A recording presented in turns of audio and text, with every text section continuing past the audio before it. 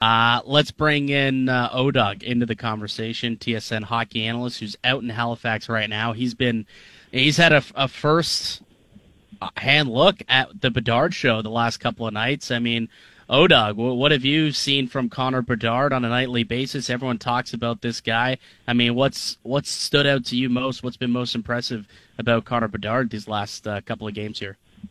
I said to Duffy guys on the broadcast the other day, I'm like, I played against the greats from Gretzky to Lemieux to Crosby and Ovechkin, and I've obviously followed closely Austin Matthews, Mitch Marner, Connor McDavid, Leon Draisaitl, and I'm kind of used to seeing like great stuff, but this guy continues to impress me. And every time I think to myself, let's just slow down here, like you can't. Every time he gets on the ice, he's amazing. And for the people that are saying, well, look at the competition that he's doing it against, and they're winning 10-0. Okay, that's fine and everything, but how come no one else is doing it? Yeah. Like, if it was that easy, then why isn't Shane Wright scoring every time he gets on the ice? Why isn't anyone else doing it in the tournament? It's just like he's way different. He looks way different. And it's honestly, he had a play last night where he crossed the blue line, and he wasn't even moving. And it's like what great players do, Mario or just Gretzky, whoever. He just didn't take a stride, but it seemed like he was going 100 miles an hour, just using his edges and kind of weaving his way in the offensive zone. And it's like people just start disappearing around him, and it's like, man, that's awesome to watch. It was right in front of me. And then all of a sudden it's this backhand pass, no look to Shane Wright with an empty net, and you're like, man, that's good. Like, that's just real good. And I heard what you guys were saying about the teams. I'd be tanking for them too, but when you look at it big picture, you're looking at the league saying, do we have like a great league, but there's like not enough good players? We're talking 7 or 8 teams that should be tanking. Why are 7 or 8 teams looking to tank for one player? Like, is there not enough good players out there? That's kind of one concerning thing about the league if you're looking at it that way. But don't you think, Jeff, like you get that, like even here, you get Austin Matthews and it just changes everything. Like if that's Laine, good player, but he's not Matthews. Do you know what I mean? Like it kind of just raises the ceiling of what you can become, you know? No kidding, Jonas. Like there's a bad team out there whose offensive outlook, the way they look offensively, is going to completely change next year when they get Connor Bedard. And the same thing happened with Austin Matthews. It's like, when you throw a guy out there that could score 50 or 60 goals, even 40, the way your team looks offensively, teams like Chicago or Philadelphia, I mean the Arizona Coyotes, but they apparently looked pretty good last night. Like it looks totally different, and then your team is allowed to build around that, which is what everybody wants. The problem is if you totally crap the bed and you don't get Bedard. You talked about the difference between Matthews and Laine. Then what the hell do you do from there? Then it's like, we're brutal. We dumped everybody, and we still don't have a guy that's going to change the makeup of our team. So where the heck are we going to go from here? Well, I think that was basically the Sabres the year McDavid was in the draft, right? They ended up trading anyone who made a save just to be as bad as they could to end up with the top lottery odds, and they didn't end up winning. Edmonton won the lottery, and I mean, they ended up with a pretty good player in Jack Eichel, but it wasn't McDavid. Al's brother, I don't think you were around when that draft happened, but it's like Tim Murray was the GM of the Buffalo Sabres, and he could not help himself. Like, it was basically a slap in the face to Jack Eichel. But he said after the lottery draft, he's like, man, we tanked and we were so brutal, and this is what happens.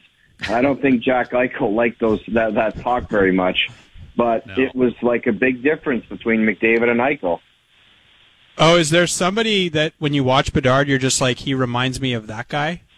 No, he's very unique, Jonas. He's not the biggest guy, and people around, like this people walking around or sitting in the lobby or whatever, they're like, are you concerned about his size?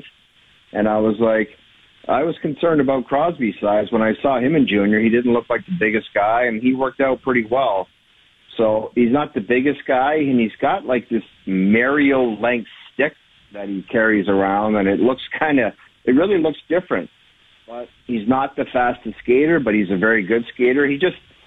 What separates the guy is obviously the way he thinks the game, his ability to shoot the puck, and then you think, okay, you're enamored with his shot, and then he makes these incredible passes as well. I mean, these kind of like no-look kind of half-slap passes to Dylan Guenther on the off wing. It's just really cool to watch. You're just like, I can't help myself. As I mentioned earlier on in the interview, it's like I've seen all the greats play, and then you see them do stuff. You're like, it's really impressive. It's really darn good to watch. We're chatting with O-Dog, who's out covering the World Juniors right now, and Canada's got a game tomorrow. Definitely their biggest game at this point through the round robin. They'll be taking on Sweden. I mean, what's the mindset here if you're Canada, though? Because you're coming off of two massive victories against two subpar teams, we could call them. But now you're taking on Sweden, who, might be one of the favorites of the tournament. I mean, how difficult is it to transition from playing those lesser teams to now coming up against probably the most difficult opponent in tomorrow for the New Year's Classic? I think, AB, it's my kind of favorite part of the tournament where the party's over. You've got Sweden, and, there could be some lopsided victories lying ahead of this team, but I've liked to plow through the 11-0, 12-0 wins because you got to do them, and you got to talk about what happens because you can't just bypass them. But it's not very competitive, and it's also you have to see a change in the team because we really don't know what this team is right now because they had the upset in the first game. They lost to Czechia, and then you're thinking, okay, how are these guys going to respond? How can you honestly say that that's a response with the competition they've had? So that first game against a competitive Czechia team, it's still kind of floating out there where it's like, what are these guys like?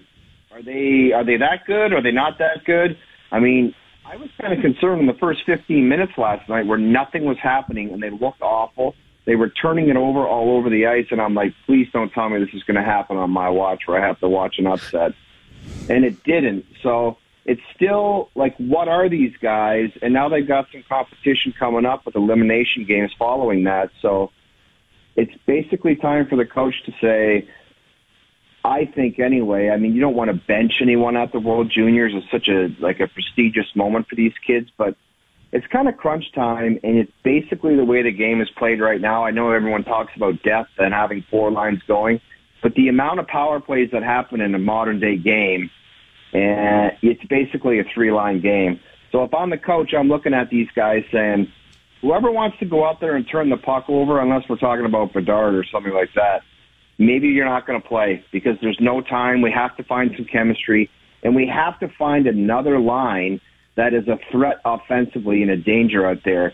Because if this is going to be the Connor Bedard show the whole way through, the opposition is going to say, we got one chance to win, and it's to shut down number 16, and if we do that, maybe we're going to have a good chance to win. Back in the day, the Oshawa Generals played the Erie Otters with Connor McDavid, and they had one mission, shut down Connor McDavid, and we're going to have a chance to win, and that's exactly what they did, and they went on to the Memorial Cup. Yeah, I remember that. It was Cole Castles who was the McDavid shutdown guy, and that's all you did do sometimes is shut down one guy. I'm curious though. There was so much talked about the Michigan after the first game. We didn't see it at all against Latvia. We didn't see it at all in either of these last couple of games. Actually, if I were to set the number at over under half of Michigan, would you take the over or the under for the rest of the tournament from Canada? Let me just, before I answer that question, just go back to that. And I got no problem with the Michigan, okay? It's entertaining. It's an avenue for these guys to score goals. And it was never about the Michigan. It was about how they were prioritizing the Michigan over winning the hockey game. It was like, we got to go out there and we got to do the Michigan. It's like, the Michigan comes after you're dummying a team and you've overwhelmed them physically in their own zone and you've got so much time behind the net. Go ahead and try the Michigan. But it was like, forget about the World Juniors, forget about the gold medal. It seemed like it was going to be a Michigan contest, and all of a sudden they lost the hockey game. That was where the problem lied with many people. Not even a problem. It was just like that was their priority. I'm going to do this and look at me, as opposed to win the game and deal with that, and then maybe a Michigan happens organically later. But as far as over-under, I honestly think it's under, because it was talked about so much, and it was kind of made of a big deal, and some of the players even said we're not going to Michigan our way to the gold medal. So I think after that it probably won't happen. I wanted to ask you about something more important than the World Juniors, than the Leafs. I just want to know how you're dealing with the departure of Luke from your team. How are things internally with Al's brother? Are you guys getting along? Is there dissension? Like, how is everything? I don't ever want to hear the name Luke Wilson on our station again. Can you believe the nonsense?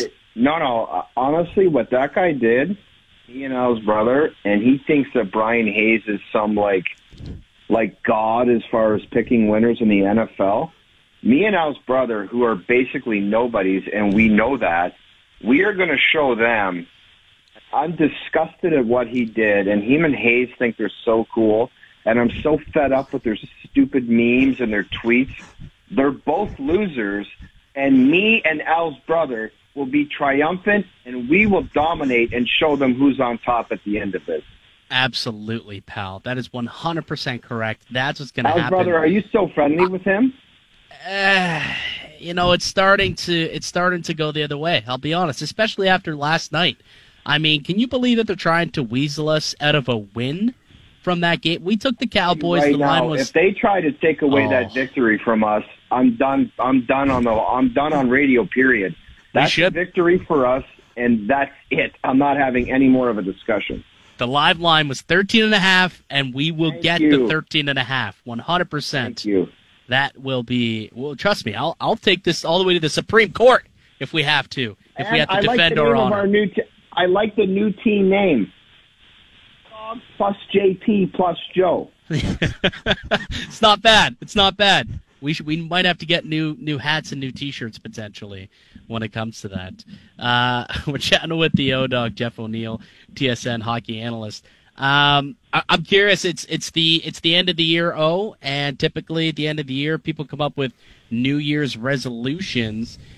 What do you think would be the New Year's resolution for the Toronto Maple Leafs for 2023?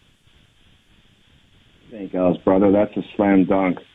It's have success in the playoffs. There's no other way around it. It's kind of the same thing this year, and I don't know, there's a lot of hockey people around this hotel, and they all say the same thing. It's like they can have skill, but the playoffs is a completely different ball game. So once again, kind of everyone else thinks the same thing. But are the Maple Leafs going to just continue the way they are? I don't know. It does have a different look to it this year, but everybody that I have a little stop and chat with here, they all say the same thing. They've got a lot of skill. They're proving it again. They're basically doing the same thing. But is there enough will and guts to get it done in the playoffs? Because that's a lot of what happens in the playoffs. Oh, okay. So, O-Dog, this is what the music means. It's the last day of 2022, so we're doing a little impromptu random trivia segments throughout the show, and Luca just played the music, which means we got to get a trivia question in here. I mean, Jonas, he's kind of been on fire. I'm not going to lie. I'll give credit to the Little Weasel, but he's been pretty good for Team Little Corsi. Weasel? Yeah, that's what we call it. Wow. That's what they call you, at least. Wow. It's time for you to answer a question, O-Dog. Are you ready? I'm ready, bud. I'm good at trivia. Fire anything at me, and I will answer to the best of my ability. Absolutely. All right. In the year 2022, how many Maple Leafs scored a point per game pace in the year 2022? How many Maple Leafs? Yes.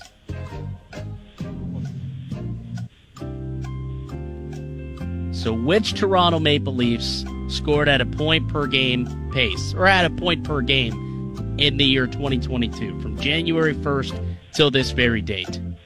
Dude, what is this, a question for a junior kindergarten kid? John Tavares, William Nylander, Mitch Marner, and Austin Matthews. That's incorrect, though. That's incorrect. John Tavares has not been a point-per-game player in the year 2022. The rest of the three you got, Matthews, Marner, and Nylander. Those three have been point per game. but not John Tavares. 4? There was only 3. Why didn't you tell me I was wrong in the first place? I did. I said it was incorrect.